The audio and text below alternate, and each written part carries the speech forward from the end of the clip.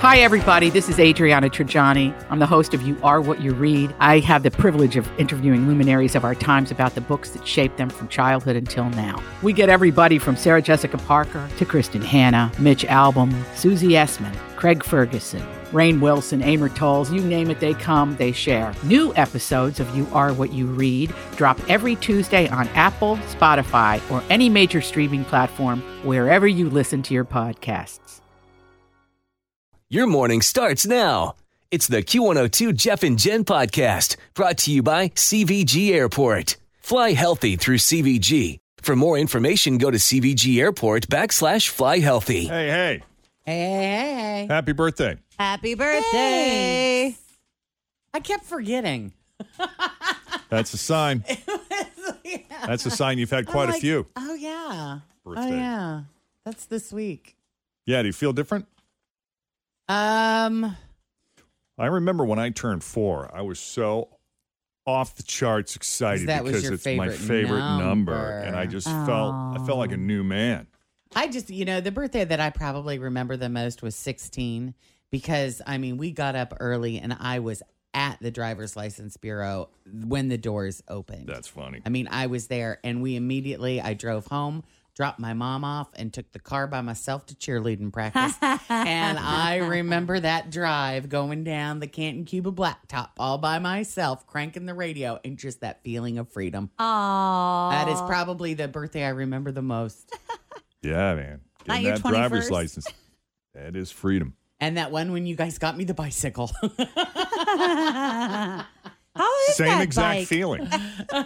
Freedom. Are you riding that bike? On occasion, yes, it needs a little air in the tires right now because pedaling is Nice. hard. But yeah, we're going to get that taken care of.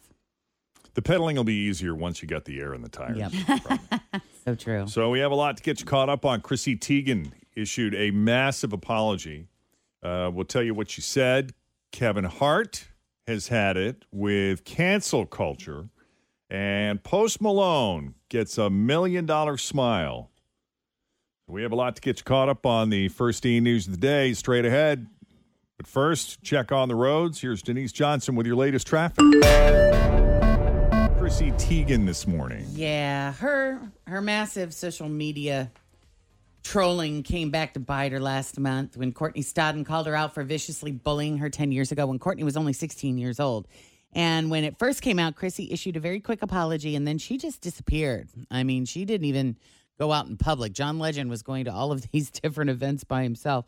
But yesterday, she came back with a very long and detailed apology. Here's just a tiny bit of it. She said, "Not a day, not a single moment has passed where I haven't felt the crushing weight of regret for the things I've said in the past." She said that she's in the process of privately reaching out to people she's insulted and will be happy to, quote, listen to what they say while apologizing through sobs. She added, quote, "There is simply no excuse for my past horrible tweets. My targets didn't deserve them. No one does.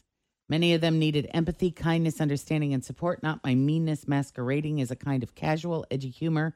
I was a troll, full stop, and I am so sorry."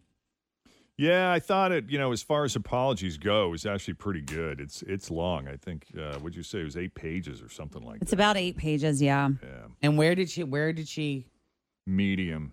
She put it up. I found it on Instagram. Like yesterday when I opened my Instagram page, it was like the first thing that popped up. And So she put it on all of her platforms. yeah, too. she took screenshots of this really long apology that she put up and then put those up as like pictures. If she's got a shot at coming back from this, it's a pretty good one. Pretty good one. Yeah.